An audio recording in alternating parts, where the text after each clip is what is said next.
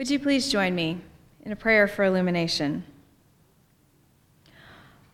O risen Christ, open us to the power of your resurrection as we hear it proclaimed anew this day, that we too might rise to new life in you. Amen.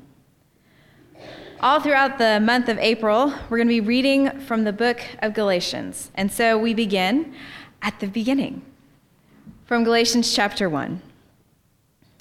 From Paul, an apostle, who is not sent from human authority or commissioned through human agency, but sent through Jesus Christ and God the Father, who raised him from the dead, from all the brothers and sisters with me.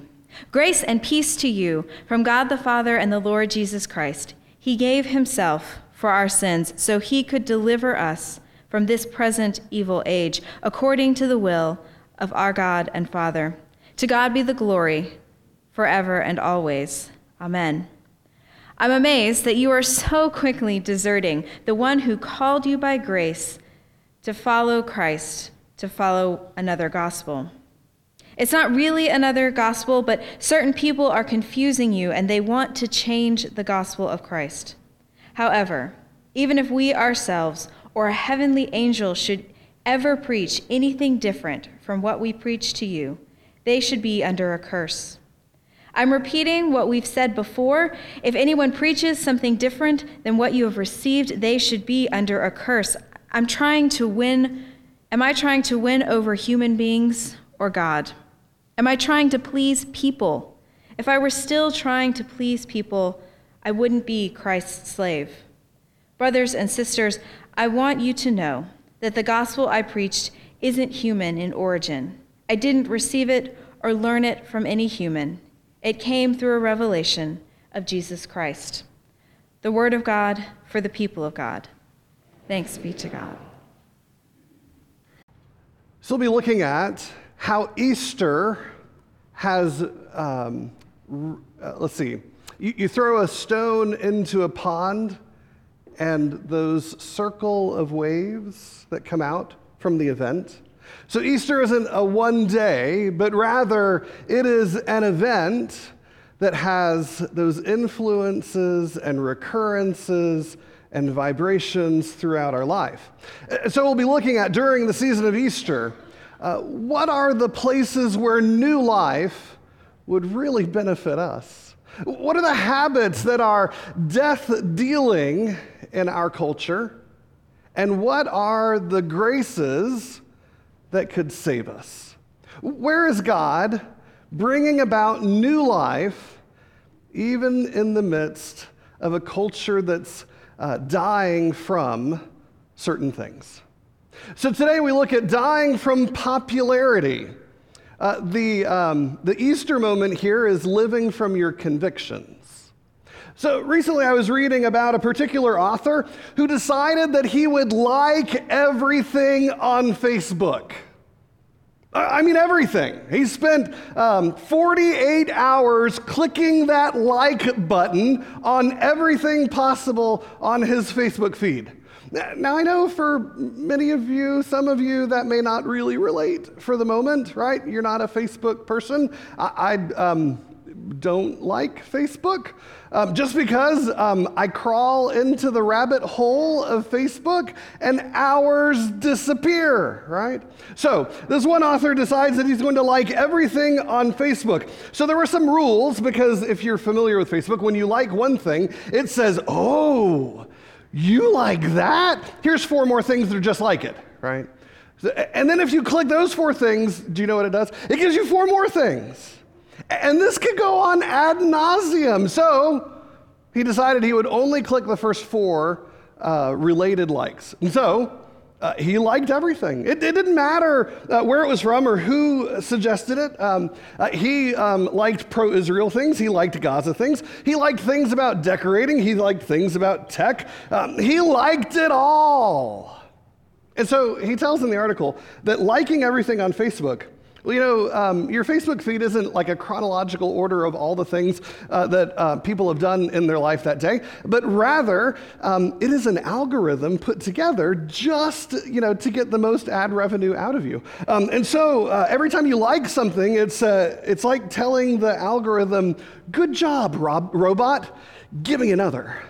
Good job, robot, give me another." And so as he went to bed the first night, he looked at his Facebook feed, and he was surprised to find that there were no items from any real people, real friends in his life. That all it took was 24 hours of liking everything, and all of a sudden, Facebook decided that what he really liked was Huffington Post, Upworthy, Huffington Post, Upworthy, a Levi's ad, Space.com, Huffington Post, Upworthy, The Verge, Huffington Post, Upworthy, and Huffington Post.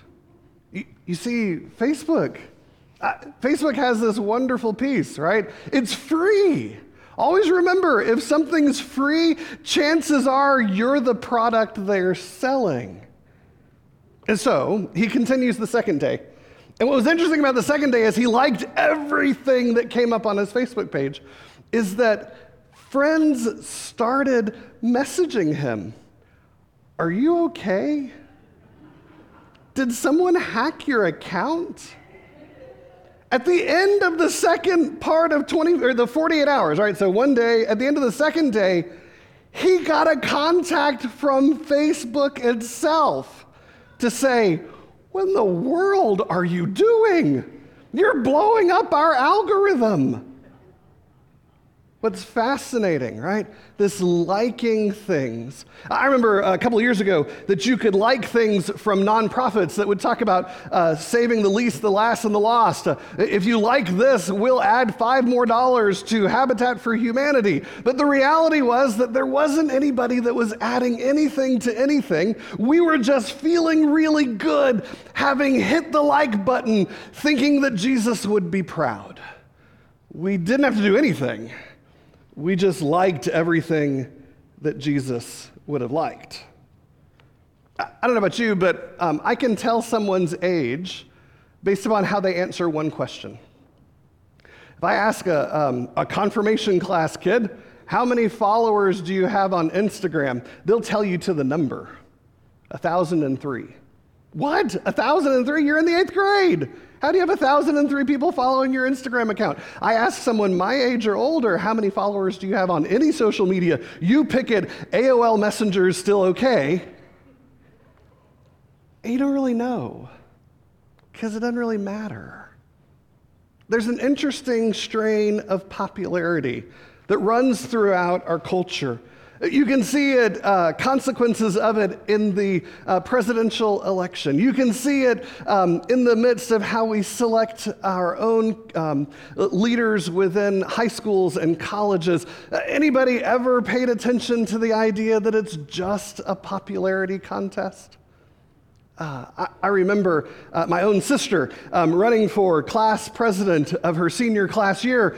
She won because she had the funniest posters. Her poster, right, name is Lacey.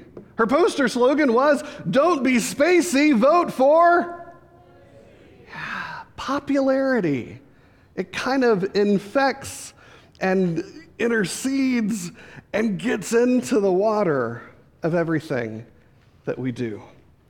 So Paul writes to the church in Galatia.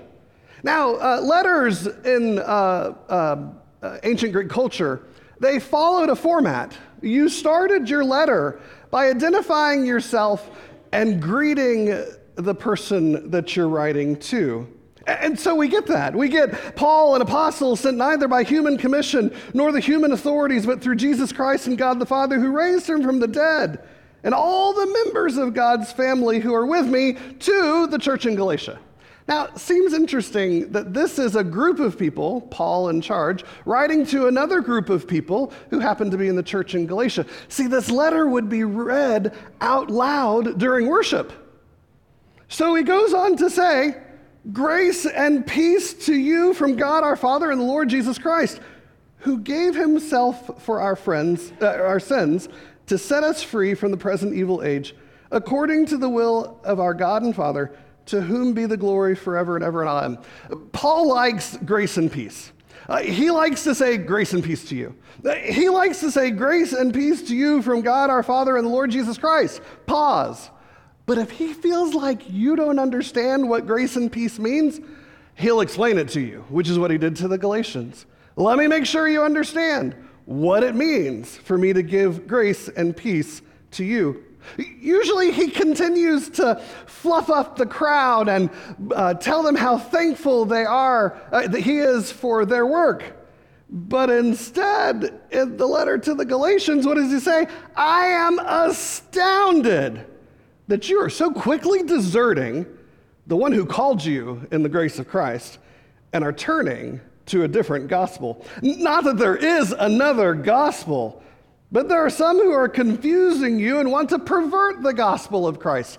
This is not a warm, fuzzy moment for Paul in the letter of Galatians. Can I get an amen from someone?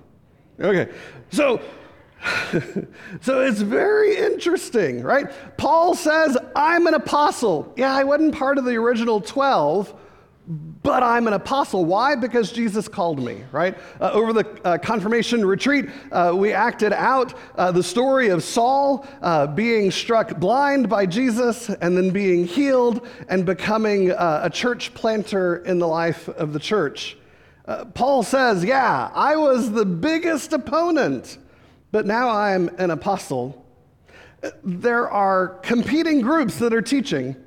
And there's one group that's teaching the Galatians that they need to first become Jews before they can become Christians. And Paul says, not so. Paul says you don't have to become a Jew before you become a Christian. Now there's a little thing, an issue, between those that say you must be a Jew before you become a Christian and Paul who says you can just become a Christian. It's a word, and I'm not going to define it because the confirmation class tried to get me to define it a number of times, and I told them that their parents would love to describe this to them. Circumcision. And so those who are preaching a different gospel to the Galatians say to Paul, essentially, you're a crowd pleaser. You're preaching an empty gospel. You're seeking the approval of others and not honoring what God has given us in Scripture. And so Paul says in verse 10, am I now seeking human approval or God's approval? Am I trying to please people? If I were still pleasing people, I would not be a servant or slave of Christ. Right? Paul says, at the end of the day, if I wanted to be on easy street, I wouldn't have left my whole profession and community. If I wanted to be on easy street, I would have continued persecuting Christians. But no, I didn't take the easy path. I didn't like everything on the temple Facebook page. Instead, I listened to Jesus, who called me to quit persecuting his people. It's a fascinating idea. Here, Paul, who is calling people to accountability, is being called to accountability by those who are clueless about what Jesus can do in our lives. Paul was the master, when his name was Saul, of the leading by opinion polls. He'd figure out where people were most upset with the heretics, and he'd swoop in and save the day, cleansing the community from those who thought wrong. Saul had a sense where things were going, to get ahead of it. And maybe he was so good he'd send out a fundraising letter as well when things were horrible. Saul was good at sensing the movement of the tide. But what God wants from us isn't a bunch of people who are sensitive to popularity polls. God doesn't need our likes on Facebook. What God needs is our convictions to be lived out in our hearts. I took a little time to say, I'd always remembered that all 12 apostles end up going someplace else, right? And I was trying to remember what happened to all of them. I knew that Peter went to Rome. I knew that Thomas went to India. But I was like, let's learn more about this. And so, of course, like any good preacher, I Googled 12 apostles after Pentecost. Feel free to do so yourself. And the first article that came up was entitled "The 12 Apostles, Skinned, Stoned, Sawed, Burned, and Beheaded." All right, when Paul says I'm an apostle, it's not like, hey, I require benefits, salary, and my own office. No, when he says God's called me to be an apostle, he's called to be sent. He's called to tell people about Jesus. He's called to live the convictions of his heart, regardless of what the future might hold. So I read a little bit more about Peter. Many of you know that Peter headed off to Rome, but before he did, he preached in Judea, which we would recognize as Palestine, and in Antioch, which is in Syria. And he's considered the first patriarch in the Orthodox Church. After staying in Antioch for a while, he decided it was time to go to Rome and to convert thousands there into Christianity. Now, the emperor at that time, quite a stable fellow named Nero, he liked the violin. If you're familiar with Nero's story, Nero did not like the idea of Romans becoming Christians, and so he would persecute the Christians. There was no cable TV back then, and so he would arrest the Christians and put them to the lions or the wild dogs for his amusement and for others in the Colosseum. And Peter, as the leader of the Roman Christian community, was a high prize for Nero to capture and to crucify. Peter requested that he not be crucified like Jesus was, but instead to be turned upside down on the cross, so that no one would mistake Peter for Jesus. Popularity versus conviction. Peter lived a life of conviction, even if it meant his death. Now, I read a little bit about Thomas. Thomas, you know Thomas, he was Doubting Thomas, right? He gets a starring cameo role in the Upper Room story after the resurrection. And he says, no, I don't believe it. Until I can put my hands in the wounds and touch his side, I won't believe that Jesus was resurrected. But after his doubts were erased by touching Jesus' wounds, he became a preacher. He preached in, he was the only one to leave the Roman Empire, the known world, and to go someplace else. He preached in Babylon, which we refer to as Iraq today, and he established its first Christian church there in Iraq. And then he went to Persia, which we know as Iran, and then traveled as far as China and India. He was martyred in Mylapore, in Indian feudal land, where a local king named Masdai condemned Thomas to his death. You see, the apostle had angered the Brahmins, which are the high-ranking caste system Indians, who thought Christianity disrespected India's culture and life. So Thomas was brought to a nearby mountain and was run through with a spear. And most believe to this day that he's buried around the suburb of Madras in India. What is it like to think about our lives in relationship to conviction and not popularity? It's a hard road to hoe. It's a hard thing to think about. Quite often when we go looking for a church, we go church shopping. Do you search for the church that had the most martyrdoms in the last year? No. You search for the one that has the most entertaining preacher, or the most entertaining youth program, or the nursery with those fancy buzzers that let you know when your child's really giving the nursery workers heck, right? We tend to not look for churches related to conviction. In fact, I'd be willing to say that a recipe for church growth has less to do with convictions and more to do with popularity. But there's some haunting words from John Wesley. John Wesley wrote about the Methodists when asked about the future of Methodism. He said, "I'm not afraid that the people called Methodist should ever cease to exist either in Europe or America. But I'm afraid lest they should only exist as a dead sect, having the form of religion without the power." Having the form of religion without the power.